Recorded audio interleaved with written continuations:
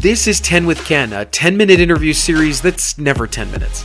In this 10 with Ken special called Black Voices, I'll be speaking with prominent black leaders in Nevada to talk about who they are, their experiences as Americans and Republicans, and what matters most to them. It was an honor to speak with Jennifer Fawzy, a wife, mom, and passionate candidate for elected office. She loves America, its people, and wants it to continue to provide those blessings for her son and future generations. Enjoy. So I have Mason bringing Mark and Skittles out. So here's the little one. I love that. Skittles. That's Skittles. Oh my gosh. Hi, Skittles. How cute. What kind of bird is that? A parakeet or what is it? Yeah, they're parakeets. And Mark just flew away. Did you see him? I just saw that. I saw him. Come here, Mark. Oh my gosh. He was a little green guy, and we are going to be adding to our bird family. I intend on getting a macaw. So, oh my gosh. Yeah, I can't wait. So we've been kind of looking around, and animals are like, I love them. I love Come here, Mark, that. step up. Mark's a parakeet as well. Yeah, they're both parakeets. Mark is over here, but he is rambunctious. He's flying. He's flying around. It sounds like a little helicopter. I heard that fluttering. That is so cool. Mason loves them. They're best friends. They stay up late, eating snacks together. Hey, Mark. I heard him. Hey, Mark. How funny. I do. I was hearing them in the background. It's actually kind of peaceful because you can kind of hear that. And, oh, I hear that was less peaceful. Is he green? He's green. I saw a green streak across the screen. Okay, hold him in. That's very cool. Oh, I've got him. He's okay. Say hi, Mark. Say hi. Hi, Mark. Jennifer, thank you so much for taking some time to talk to me today. And I am so glad to know you for these many years, and wanted to know, help my listeners get to know you and hear from you.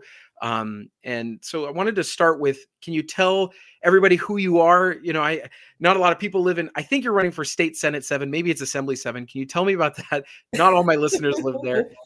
Tell me a little bit about you, Jennifer Fawzy, and we'll move on from there. So it's pronounced Fawzy. I know it's spelled Fawzy, but that was a mistake of my husband. He doesn't speak English as a first language. So, getting the whole phonetic thing, but it's pronounced Fawzy. Fawzy. That's good to know. Okay, Jennifer Fawzy. Tell me a little bit about yourself. That's wonderful. So I am a second generation Las Vegas native. I was born right here in Las Vegas. I don't even know if the hospital I was born at still exists. That's how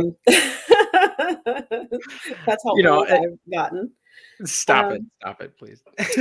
I'm a millennial. When people think millennials, they're thinking, teenagers, 20-year-olds. Millennials are almost 40. That's right. Yeah. So and you're 29, so that's perfect. That's great. Right. I am running for state senate in District 8. District 8. Thank you for correcting me on that. I had that wrong. Yeah. Well, in 2016, I ran against Dina Neal, and that was Assembly District 7. So I think that's why you kind of held on to 7. Yeah. I'm supposed to be a journalist. So if you thought I was a journalist, that was a bad misconception. I am just some dude. I should have known that. And my facts will be very often wrong. So that's okay. Wonderful. About me, let's see. Like I said, I'm a millennial. I'm a mom. I work like every other mom nowadays. I have a wonderful 9-year-old little boy named Mason. You probably met him a couple times. If not, you definitely will. I think I did. I think I met him when he was much younger. Yes. Yeah, he was like 3. Yep. Out in the old the old Republican sort of headquarters in Summerlin, it was on like Del Webb and whatever, up in that the 55 plus community. I remember that. Those are good times back in 2016. So wait till you see him now. He's gotten so much bigger. Oh, I bet. How funny. That's very cool. I got a little 2-year-old. He's down for a nap right now, but he's far enough away so we don't have to be quiet. But he's a little almost 3. I guess he's almost 3 now. So it's changed the world having a child of my own. It's crazy. True. I can't wait to meet him.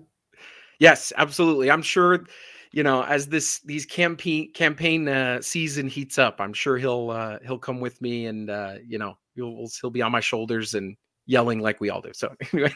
Well, too bad he's like, too young to vote, because he really should be supporting me. I was gonna say, we live, if you're in Senate 8, I think I'm on the border of Senate 8 and 11. I think I'm okay. Right inside 11. So, but he'll be rooting everybody on. So he'll be rooting for the Republican ticket. So that's right. That's all that matters. That's very cool. So you're a mom. You've got a 9-year-old son. What about your family? So where's your family? Are they California implants? You said second generation, which I am as well. So my dad was born here in Las Vegas, and I was born here in Las Vegas as well. So we're both natives. Yeah, and it's a different experience. People kind of think that, we went to school on the Strip, like we know everything about gambling. I've gambled, not much, because I don't understand what it entails as far as rules, and I don't know how to win or what's the point of the game. So I don't gamble. People just have this whole stereotype about what it means to be born in Las Vegas. And it's definitely, it's a city like any other city, but then a city not like any other city, if that makes sense. It does. It makes total sense. It's a very special place to live. It is. And, when we go on vacation and, Walmart's not open at 11 p.m., I get kind of mad. So it's kind of that 24-hour town that we're used to. And, I think Las Vegas has a lot to offer as far as food, entertainment. You'll meet people from everywhere, literally. So, and I think that's really unique to Las Vegas. There's glitz and glam, so it makes it attractive for people to come here and movies to be made here. So it's an exciting place, but I don't live anywhere near the Strip. I have no interest in really going to the Strip. Well, I'm going today. I'm going to the Fashion Show Mall today, but typically I don't go on the Strip that very, very often. It is. It's the same for me. I mean, we go and, we'll see a show every once in a while and, go down maybe to go to Maggiano's or something, Ooh, like you said, a fashion show, but there's a whole city outside of it. And, especially, you running. So you ran in Assembly District 7 before, and State Senate 8. What were those races like? And what was it like in compared to, because it was in 2016, right? Or 2015? That was 2016. Yeah. 2016. Tell me about what you have learned. And obviously, for listeners, she's a Republican candidate for Assembly 7 and Senate 8 now. Tell me about your experiences at the door when someone, meets Jennifer Fawzy and meets you at the door, and you're knocking their door and talking to them, and you tell them, I'm a Republican. What's that like? Can you tell us for the people who don't walk doors and don't know what that's like? Tell me 2016 versus now too. I want to see sort of, has there been a comparison difference between them? And maybe you're not knocking doors yet. It's a little early, but tell me about that experience. In 2016, I'll be perfectly honest, we knew going in that I was going to lose that race. And I think knowing that also kind of made the experience unique. Dina is a wonderful person. Her father was also a politician, and going against a person like her, for the first time, having no political experience whatsoever, it was daunting because everyone knew who she was. Yeah. And it's like, here I am as the underdog, but it's kind of like my motto. You have to be the hero in your own story. And so I got to kind of see the backdrop of what it means to go into politics, meeting people, the challenges, especially as a Black Republican. And in Assembly District 7, it's a Democratic area. So we knew, I was going to take an L for the team, but most of the Black people that live in, I guess any minority that live in a heavily Democratic area, I was kind of like a unicorn, that they didn't think a Black female would be a Republican. No, I believe that. And, it's just so funny because, I came from Republican politics these many, many years, which is why I'm so imbalanced as a person. But it's a very, people don't, they look at Assembly District 7, especially, and, we won't talk about that old race too much, but we look at those races for those seats that are 2-1 Democrat or 3-1 Democrat advantages and think, oh, well, why are we even running a candidate? Why are we even, focusing over there? But honestly, like if we can take that, take some of those Democrats and pull them into our corner, even just a little bit, Yes, it helps the whole ticket above that. It helps absolutely. those races do matter because you want to be talking to voters there, you want them spending money there, and so we can't just write those races off. We can't write that campaign as, oh well, Jennifer, I mean, yes, we know it's gonna, the numbers are not on our side, but to have somebody like you knocking those doors and telling them like, here's who I am, maybe you could listen to me and just give me a moment of your time. I feel like those are really important, so that's wonderful that you did that. Thank you. And That's very I cool. agree. I think the outcome of that election could have definitely been different if there was more support there.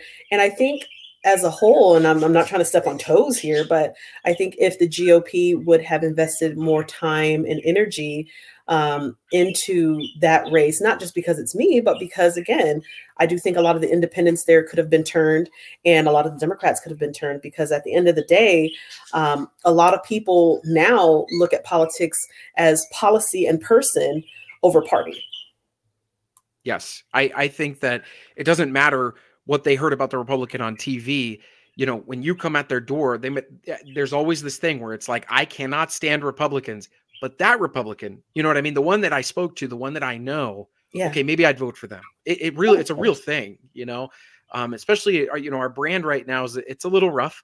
I think, we've got a strong base, and I'm grateful for strong base Republicans very much. But, I think for those kind of middle grounders, that kind of center independent who just can't stand DC, they can't stand the rat race, but they love their small business. I feel like there's such a growth area for that, and with people like you running, I think that could help us, especially in districts that we just haven't touched in a while. I mean, I feel like there are just so many races where like, okay, it's too blue, we don't have time. Like we can't do that. We can't write off that race. We can't ignore it. We need help. And so you ran for office then. What are you going to do differently this time? Or what did you learn from that last race that you're going to bring into your state Senate 8 campaign? And I know you've got a primary. I get all, I mean, I actually don't know. I don't know if anybody's running. I do. Okay. What are you going to do differently this time? And what do you want to do when you're talking to voters this year, especially post pandemic and heading into 2022? I think the pandemic is going to help me. And I know you're like, what? Well, I think it definitely will. See, again, going back to the demographic of millennials have been hit hard twice. A lot of people don't realize in our 20s, back in 2008, when we had the collapse of the real estate market, and last year, the entire planet shut down. So millennials are broke. They really are. And yes, so that frustration I can relate to, because again, it affects me. I live here. And as a parent, as an employee, all this kind of stuff matters to me. And millennials are trying to figure out, what are you doing to help us? We have bills to be paid. We have credit cards. We have student loan debt, and with a job market and an economy that's changing, and not necessarily for the better, they want someone in there who can relate and who can get in there and fix the problem. And Jennifer, I wouldn't wish on my worst enemy to have, a school age kid during this pandemic. I don't know. I mean, I don't know what school Mason goes to, but I've just seen parents radicalized by the effects that it's having on their kid. Has Mason, has that, have you connected with parents on that of, how the pandemic's been handled? Absolutely. See, with conservative parents, because that's typically who I hang around, and Mason goes to a private school. So they're outspoken like myself, and they have no issue in telling you the mask mandate. They have an issue with that, and the talk about mandatory vaccines for students, regardless of where you stand, it's certainly controversial. And so for me, I'm a hands-on parent. Before politics, before anything else, I'm a mom, and Mason is my legacy. So whatever is affecting not just Mason, but other children, it has something to do with us. And if you ever get a chance to go on my website, you'll see I have a lot of information about how I feel about schools, education, school choice in general. And I don't know, I think that it's a very unique time that students are having, and I'm scared for them on some level. I'm excited for them because it has brought technology to the forefront, and a lot of kids are adapting by doing K-12 online at home. Kind of the hybrid model of some days they're going in person and some days they're at home. So I think that has been a benefit or a positive throughout this whole pandemic. It is. I mean, it has forced innovation. Like, I mean, I love teachers. I love, public school teachers helped me become the person that I am today. I'm so grateful for my CCSD education. But I think that there is a lot of just old sort of ways in our current education system. And it's so wonderful that Mason could attend that private school. I know you want to, I'm sure you're a school choice advocate who you want to bring that sort of experience to public school students too. Absolutely. But I just feel like education has just, this pandemic, for all of the terrible things, it has forced education to sort of adapt to a new model a little bit in some areas of, integrating technology more and, integrating parents into the conversation even more than ever. And I think we're seeing those pressures at school boards right now. Parents who, not that they're not paying attention, but they're much more involved than they were. And they're looking at stuff and going, okay, this isn't right, or this is right, whatever. And so that's wonderful that he's had that experience to at least, I feel like private schools have really shown their differences as well. Is some have been in-person schooling or provided more options for their students too. I mean, I think that's what a wonderful opportunity for him to at least have that during this pandemic. Absolutely. And I think that all parents should have the choice of where they send their school, whether it be public, private, charter, online, because every child learns differently. Every family's structure is unique. It's not a cookie cutter scenario because now we have parents working at home. We have, unfortunately, parents who are unemployed, single parents who have difficulty with an 8 to 5 work schedule, and school gets 8 to 3. So these are challenges that need to be addressed because anything that is affecting society at large, I think needs to be talked about because it shapes Las Vegas, it shapes Nevada, it shapes our country. Yeah, it really does. I mean, it's the foundation, right? I mean, it's just, most of us are public school kids, and we're the ones that are going to be affecting, we're going to be voting, and we're the ones that are going to be, running businesses and employees and bosses. And, absolutely, I totally agree. What are your top issues, Jen? What are you, when people ask you at the door, whether you've gone to doors or not yet, but when you go to the door, what are you going to tell them are your top 1, 2, 3, maybe 2, maybe 3 issues that motivated you to run? And motivated you to run for office this year? So it's kind of similar to when I ran for assembly. It's my top 3. Number 1 is the economy. And I feel that the economy is very important because the financial well-being of a city, of a country, is directly related to crime. That a lot of people who get desperate and who don't have any other option, or at least they feel they don't have any other option, will commit petty crimes, larger crimes. And studies have shown that the economy has a direct correlation to that. So high unemployment, high crime. And we've seen an uptick. I mean, if you turn on the news, channel 8, 3, 13, you'll see that there have been more home invasions, break-ins, robberies, because some people, they feel that they don't have an option and they're desperate. So I want to see Las Vegas, Nevada as a whole, diversify its economy. I think that we can bring back more mining. I'm very pro miner. I love the northern part of the state. I'm a big fan of going up to White Pine County, Elko, Esmeralda, and that little town called Eureka. So cute. So yes, absolutely. They are treasures in the West. Really, they absolutely are. Mason loves it too. In fact, I had planned to go up to Winnemucca for the CCRP voting thing, but my plans got turned around a little bit, so I couldn't make it. That's right. It's the state GOP meeting this weekend. That's right. That's right. Good old Winnemucca, Yeah. Nevada. So I didn't plan on driving because I'm not a road warrior like that. Like I'd have to hitch a ride with somebody. So if you know somebody next time, I'm just gonna ride. It's a long drive because Winnemucca's that I mean it's right in the freaking middle, right? You got Elko's 2 hours away, and then like Fernley or whatever is 2 hours away. It's right in the middle of nowhere of two nowheres. I mean, it's just so far up there. Yeah, no, and it's wonderful place, nice little town. And I think too, just when people think of Nevada, they think of Las Vegas, and they don't think of that beautiful area of the state. I do. Oh my I love gosh. that. Like I said, the small town, I don't know if it's because I grew up, watching my grandparents look at cowboy movies, but when I got to get away from the hubbub of the strip and just the people and all that stuff that's here in Vegas, I get on the 93 and I'll go up to Pioche. What's the other one? Caliente, right? Is that the next stop? Yes. Okay, Caliente. Beautiful little small towns. Yes. I love them. Yeah, and Caliente, you're getting more towards the Utah border, so it reminds me of St. George more, but it's still that like blending of sort of that small. It's a different Nevada almost, It just is those small towns. So like you went back in time, right?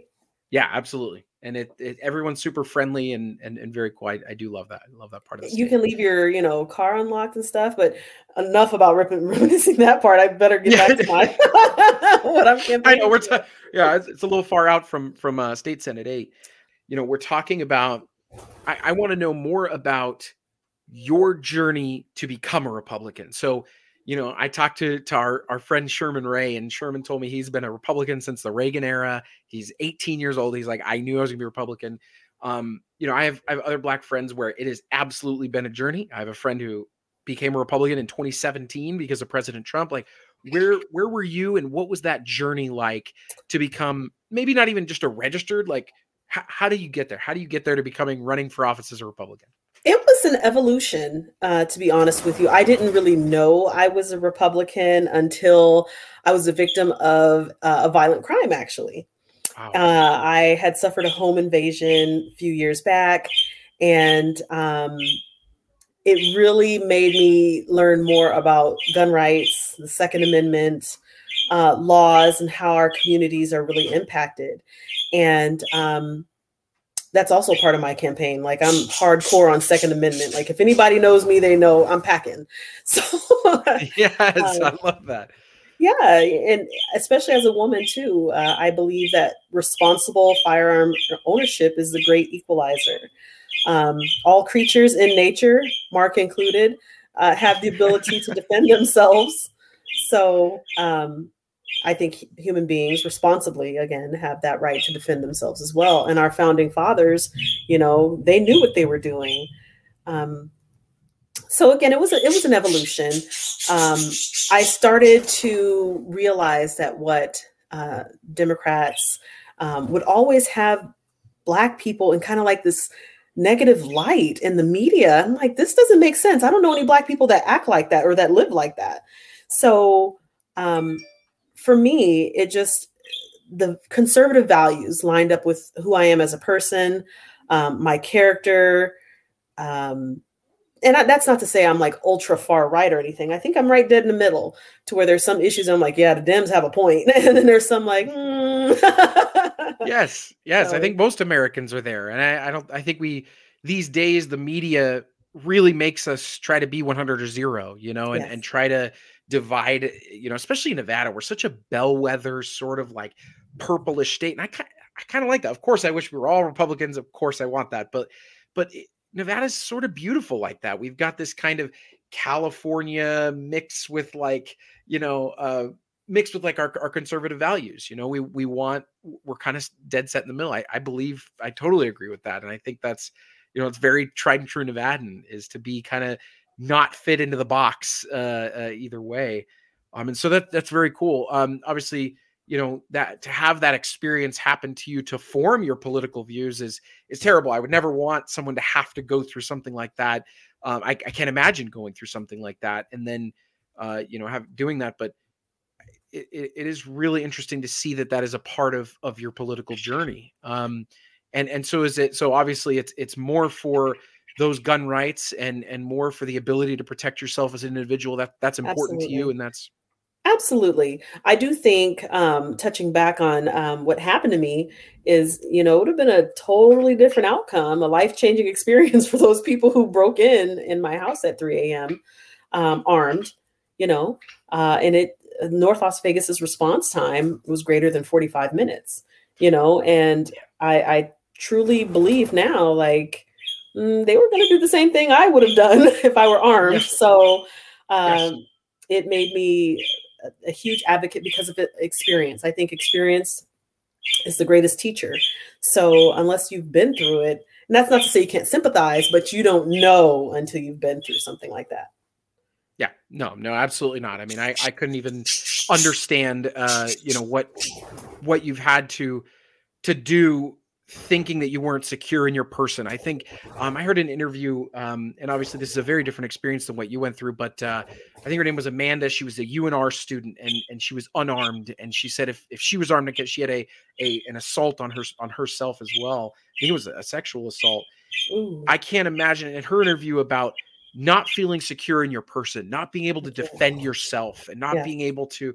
I literally cannot relate, and I can't imagine that feeling. And I hope that, you now having the ability to, whether it's concealed carry or open carry. I'm more of a concealed carry kind of guy, but to have that ability to at least feel more, that doesn't guarantee you'll be protected, but gives you another tool in the, the back pocket. Gives you a chance. And, I never wanted to be that person that's like cowering down, begging for, the life of my family or the life of myself. And again, that's where firearms training and education comes from, that it's a tool. As you said, there's no guaranteed outcome of anything. There's nothing in life that's guaranteed, but there is that show of force that a lot of criminals will back down once they know, they're like, hey, I don't want no sweat here. I don't want, That's right. That's right.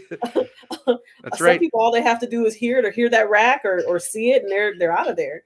That's right. But if it does come to lethal force, and you got to do what you got to do, stand your ground, state. Just saying. I feel the exact same way. No, I do, and I unfortunately, the media narrative has turned very much against that.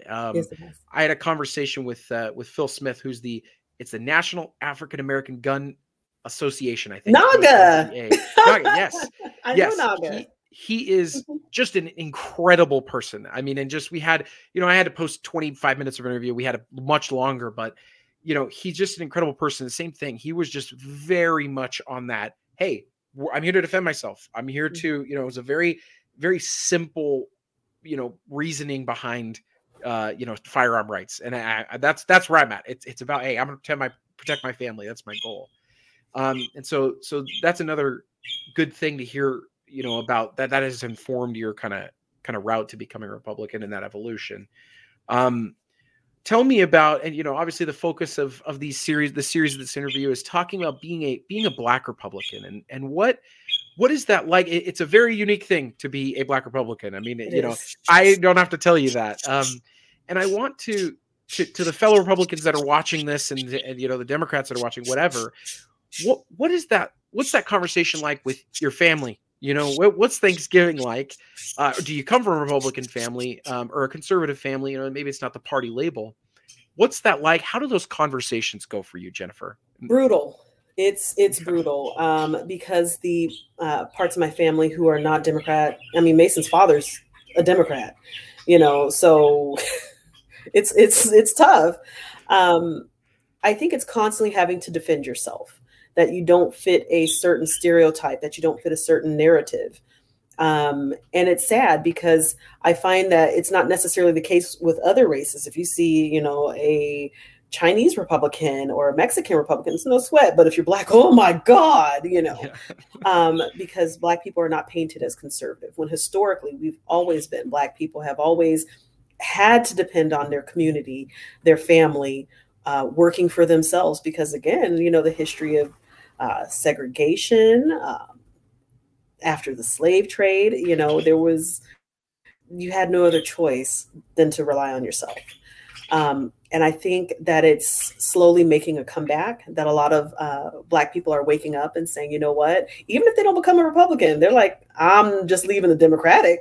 So yeah, it's definitely, I have to fight against being called Uncle Tom, Coon, what else?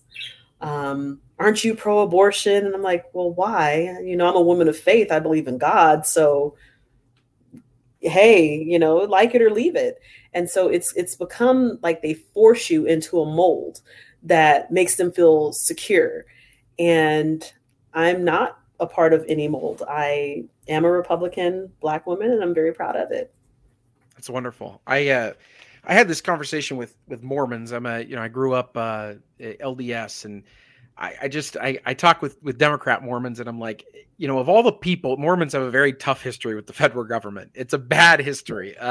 We are not trusting of the federal government, and I feel the same way with Black people. It's like I'm not a big government guy. You know, the government's not really been good to my history, and I'm sure it hasn't been good to yours either. And that's right. You know, I feel that same way. That heavy distrust of government, I think, is kind of pulling people out of not just Black people, but like all of these sort of traditional Democrats, like, you know, groups. It's kind of pulling them away of like, and I'll tell you that the modern left, meaning like right now, especially like post-Trump and during the Trump administration, they became they became actually illiberal, right?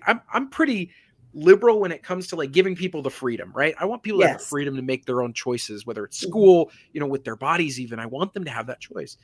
And I feel like the left now is so much against personal choice, maybe on some certain issues, you know, but they love choice on certain things, but they absolutely hate choice when it comes to schools, and they hate choice when it comes to, you know, vaccine, mandates and stuff like that. I feel like they're very much illiberal. And I think that's pulling away people from that Democratic Party a little bit. They're like, I may not be a Republican, but like you said, it's not that, you know? Well, I think the left, or the opposition, I'll just call them the opposition for now. I think that it's become, they're exerting too much control, and they're making people feel like their personal individual rights is selfish, and it's not. You know, at the end of the day, we are individuals, and you have a right to express yourself as an individual. And the Constitution is very clear, both state and federal Constitution. It is a living, breathing document. And that's what differentiates America from the rest of the planet, you know, is that we have that document that guarantees our freedom, period. It's not up for debate. It's not up for discussion. That's the way it is. And we can use other countries as case studies when rights are infringed, exactly how it goes down. No, absolutely. The freedom is being painted as like selfishness right now. Yes, I think that's a very bad trend. You know, I want people to live their lives in their own confines, obviously without infringing on other people, but like, I want them to have that freedom. I don't want everybody to think exactly like me, or because I think a certain way to be forced to think how I think. I don't really want that. I feel like a lot of us, and especially Republicans, we're kind of seeing this. You know, Republicans have not been consistent on choice. I am absolutely open with that. I think we need to be more consistent when it comes to choice. And we say choice and it always goes to abortion. It's not about that. It's about more than that. Choice in all things, right? Absolutely. I think that's a God-given right. And I think that our party needs to be, you know, more about that, because the Democrats are going the opposite way. I mean, they are going anti-choice, you know, as much as they can right now. And it's not a good trend. It really is. Part of what they're feeding on is that we're, unfortunately, as much as knowledge has kind of exploded in the past decade via the internet and social media, I think that they're preying on the fact that a lot of people really are ignorant to their rights and how to use them. And they're banking on that. And that's kind of why education is important to me, not indoctrination, education, because you can be indoctrinated to believe anything. But when you're educated, education stands up to the test of time, to criticism, you know, logic. And I think logic and reason really needs to make a comeback. And again, that's why it's important to teach your children now while they're young, so they grow up knowing why they believe what they believe, who they are, what they stand for. The American heritage, right? in the same way, on a macrocosm, like we have a Las Vegas heritage, you know, and it's important to pass that down, to have that tradition. And again, that's why I'm a Republican, because I believe in conserving that history, that tradition, conserving who we are as a people, and yeah, I guess informing other Black people, especially, about what it means to be conservative and to be Black and conservative. Yes, absolutely. I love hearing that, and I think a lot of Republicans would say they want to do that, right? They're like, "Wow, that sounds great, Jennifer." But our party can be a little homogenous, and Yes. by that I mean our party is pretty white, and, Yes. it is in a nice way, and everybody's gonna be like, "Oh, well, look at these facts." President Trump did. He won, as much of the Hispanic vote, in fact, better than most past Republican presidents. Yeah. There's a huge cadre, of Asian Republicans and Hispanic Republicans, and I love them very much. But when it comes to like the leadership, and it comes to sort of the same 200 people we go to all those events with, right? Those lunches and stuff like that. I feel like they're like, "Wow, that sounds great, Jennifer. How do we do that?" And yes. I want to know, you as a Black woman and talking, your Black family and your, friends, I try to talk to, friends of all, kind of backgrounds, religious, non-religious, Black, Hispanic, whatever. What do you think, and in your experience, what does the Republican Party need to do right now, this day, to sort of win these new groups of voters and win, Black people back, and those that are questioning the accepted narrative, and they're like, how do we win them back? What's the issue, or what's the message that you think? I think there has to be acknowledgement first. And this goes for Republican or Democrat, acknowledgement of a very painful past in American history, right? And with acknowledgement, there has to become a discussion. And I do think there's some responsibility on white people to have that discussion with Black America. Because Black people feel slighted on many levels, whether it be socioeconomic, socially. There are just so many that we can't really go over in entirety in this interview. But I think that having that dialogue first and creating that platform for us to talk about what is it that Black America needs, Black Nevada, what we need, what changes are going to benefit us positively. And once we know what that is, then take the actions to implement it. Black people are the most affected when it comes to healthcare issues. Unfortunately, we lead, the highest in heart disease and diabetes and things like that. And it comes from, poverty. When you're poor, you can only afford, you're not going to Whole Foods, in other words. You're going to McDonald's for that dollar menu.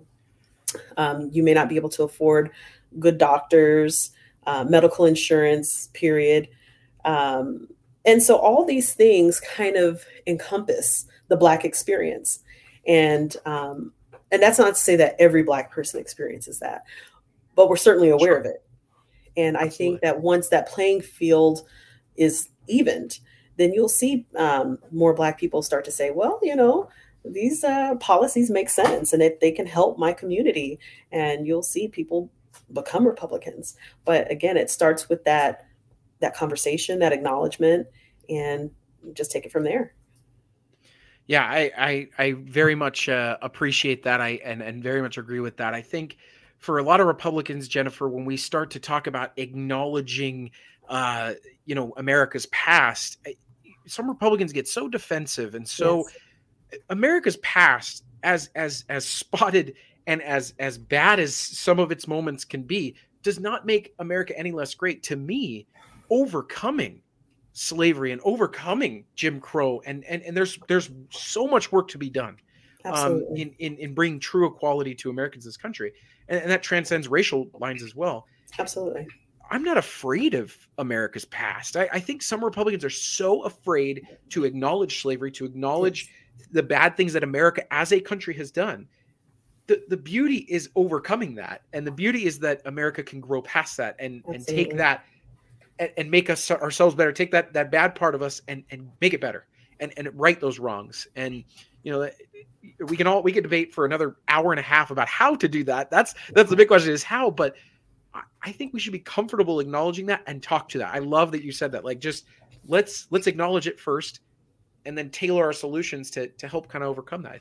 I think Black Americans want to hear that. I do. Absolutely. And that's where you're seeing a lot of the outrage. And, you know, like you said, that they're afraid to touch it or to approach it. But guess what? Black history is also white history.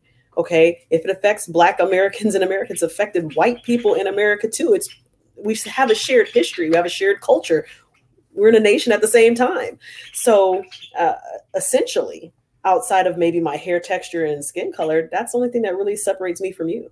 Oh, and gender as well. That's right. Yeah. Oh, that's a whole nother interview. We have to do that. That's a whole nother. Have to come and set this up again. But Jennifer, I very much appreciated what you had to say today. I'm so glad I could give you this time and talk with you about these issues and get to know you a little bit more. And you know, so as we round out, I want to give you just a moment to give your pitch. What do you want the listeners of today's program to do after listening to Jennifer today? Do you want them to visit your website, learn about your campaign? Go ahead and tell us what you want them to do. Well, I certainly want to earn your vote. For me, it's not necessarily about winning. It's really about changing Nevada for the better. You know, I have a child here. You guys are parents, I'm sure. And if you're not, you still live here. This is a job interview for me, and I'm asking to get that job. I'm asking to be elected. And if you don't like me, I mean, you can always fire me, but I'm sure that won't be the case. I'm approachable. I'm not a career politician. I'm very much down to earth. Please visit me at fawzy4nv.com. My telephone number is there. Call, text, and hope to see you in 22. That is awesome. Jennifer, thank you so much for your time. And to the special guests of it's Mark and Skittles, right? Yeah. They've been wonderful. So I'm glad to have them. So Jennifer, thank you so much. And I hope you have a great week. And really, thank you so much for your time today. Thank you. Thank you.